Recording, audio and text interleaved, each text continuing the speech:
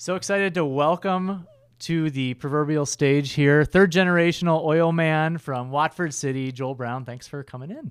Thanks for having me, Scott. Excited to be here. Yeah, we're at the Nice Center. We're helping students and faculty become entrepreneurial. So maybe tell us a little bit about your journey to be an entrepreneur, starting with maybe your family history. Yeah, absolutely. So like you already said, I'm a third generation oil field worker in North Dakota. My grandfather started in the oil field back when the oil field in North Dakota basically started. He dropped out of high school in 8th grade to go work on drilling rigs. And my dad followed suit. He did go to college, and then he took over the family business that my grandfather started back in the 80s. And I wanted to follow in their line too. Oil was in my blood, and so I knew I was going into the oil field. I was also really good at math, and so the only thing that really made sense to me was petroleum engineering. If I hadn't gone into petroleum engineering, it probably would have been just straight to the rigs. Ultimately, with the idea of coming back and helping in the family business and somehow working in there. What I found out after I graduated was that probably would have been a better route if I had actually gone and worked on the rigs. I could have offered a little more value to my family business. There wasn't really much of a place for my skill set there. And so I got thrown into a group. I got hired into a really small, innovative group of petroleum engineers who were just starting all these different oil field companies. Oh. We were doing non-op stuff, so just buying and selling portions of oil and gas wells, almost like buying and selling stock. We were drilling and completing wells in the Powder River Basin in Wyoming. Our most recent project was a company called McKinsey Energy Partners that built pipelines in western North Dakota to service salt water that gets produced alongside with oil. And so we were doing all these different things that petroleum engineers wind up doing, every little petroleum engineer dreams of doing. And it was great, and it was really exciting. But me being from Watford City, my partner, his name is Jeff Kummer, also a petroleum engineer, the guy who hired me out of college, actually.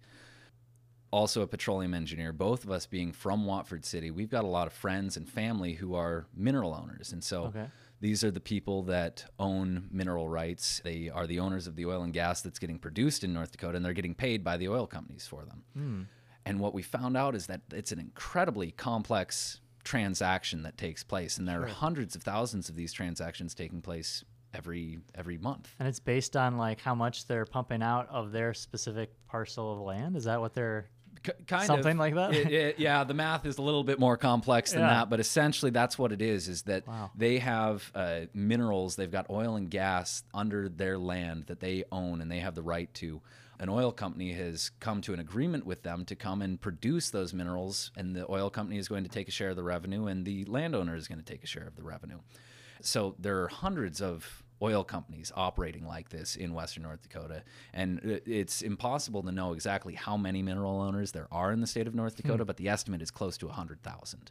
Wow. So you just think about how many people, how many transactions are going on, and it's a little bit daunting. And for, the individual farmer rancher who gets thrown into that mix, and he's wondering, am I actually getting paid right? Am I getting fleeced? Is the oil company doing the right thing here? Are there mistakes getting made? He doesn't really know how to answer those questions. Right. And so Jeff and I saw this problem, and we were kind of faced with this idea of how could we insert ourselves into this equation. We've got a lot of experience in oil and gas. We're, members of this community. We know a lot of the people who are having these issues.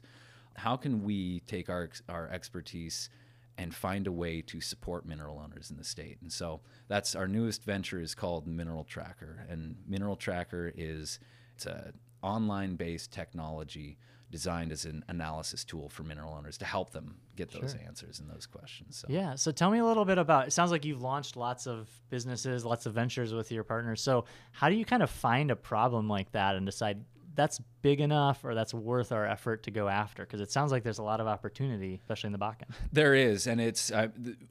You'll see, if you ever find yourself out in western North Dakota for longer than a few weeks period of time, you're going to get opportunity just thrown at you because it moves so fast. The industry out there moves so incredibly fast, and there are so many needs to support the industry. And so I think what we've found is that by putting ourselves in a position and networking and just being in the sphere of this, the problems get talked about every single day.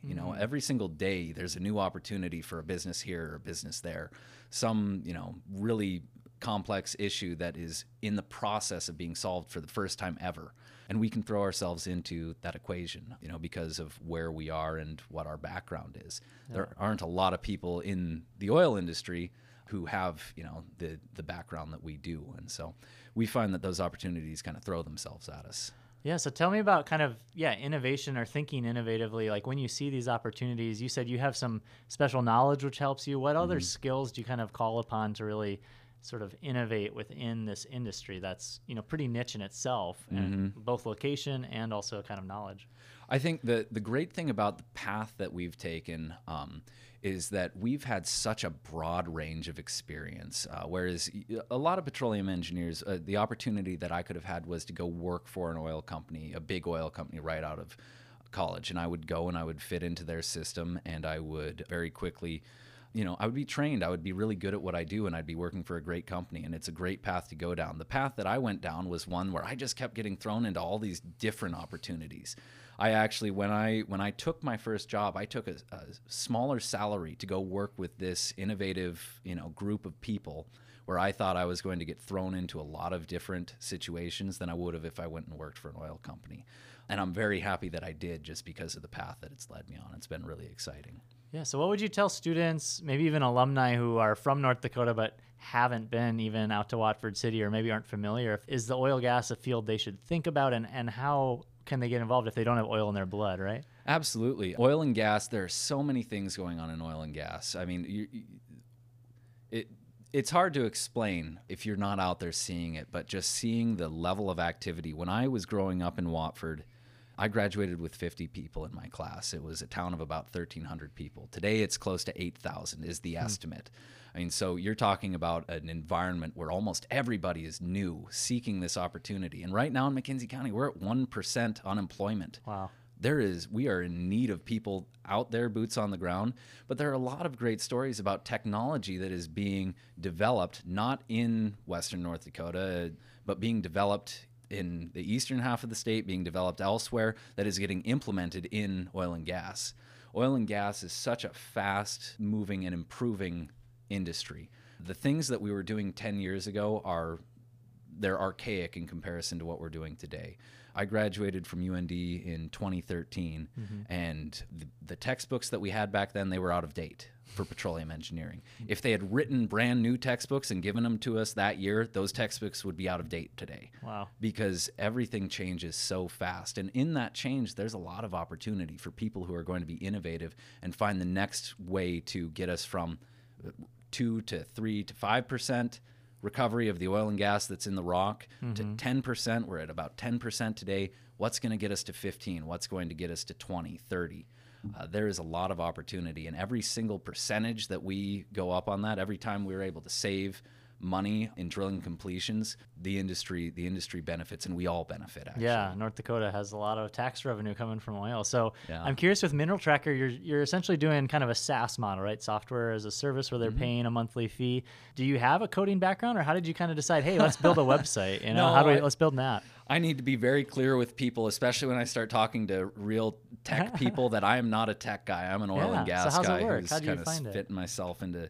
But I rely very much so on our tech guys and trying to convey to them this very simple idea that I have, and having them communicate it in a way that they can actually turn it into a real product. There are definitely snags in how that happens along the way, but it's been a good growing experience for me to get thrown into this completely new world of technology. Yeah. And you made an exciting announcement today at 1 Million Cups that, typically I think you said it was $99 a month to use, and now you're offering a freemium where it's $0 to start using the basic version. So kind of walk us through the business decision of that, and how you sort of see, maybe a larger user base as a way to then convert them into paid users, I'm guessing, or what's kind of the long-term vision? Yeah, and so I mean, it's part of it is exactly what you're saying. We know that there are lots and lots of people who are receiving a revenue from mineral rights. Not all of them are receiving these massive checks, though. That's kind of a misnomer, is that anyone who has mineral rights in North Dakota, they must be a millionaire. The average person in North Dakota receiving royalties off of mineral rights is receiving $600 a month. that'd be nice. I wouldn't mind receiving an extra $600 a month. But if you were to go and spend 99 of that on Mineral Tracker, that's eating into a good portion of your revenue.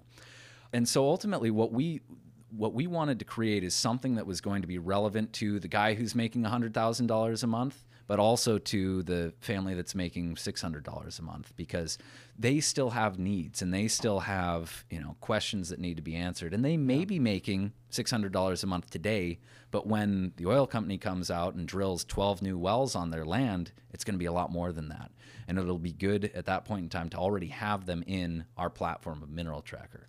Because ultimately, that's what we want to create. We want to create something that doesn't have just a handful of very well-off users. We want to conglomerate this entire market of mineral owners, because they don't have a place to go for that right now. There's nothing out there for mineral owners to gather around and look at and to go to if they needed other services. Right. So, in addition, we've got this model of, yes, we're selling Mineral Tracker as a service. We do a lot of ancillary services on the side too. So you have this balance between a tech company and a service company, Right. which is a really interesting place to be, because early on, it's easy to make revenue off of services because it's immediate. And the idea being that as we are able to generate revenue off of services, much needed services that people just don't know where to go for it, that we can continue to build and build and build this technology side of things. So, And right now, is it only North Dakota? it is. It's only North Dakota right now. And what is there a limiter? Like, do you have to have,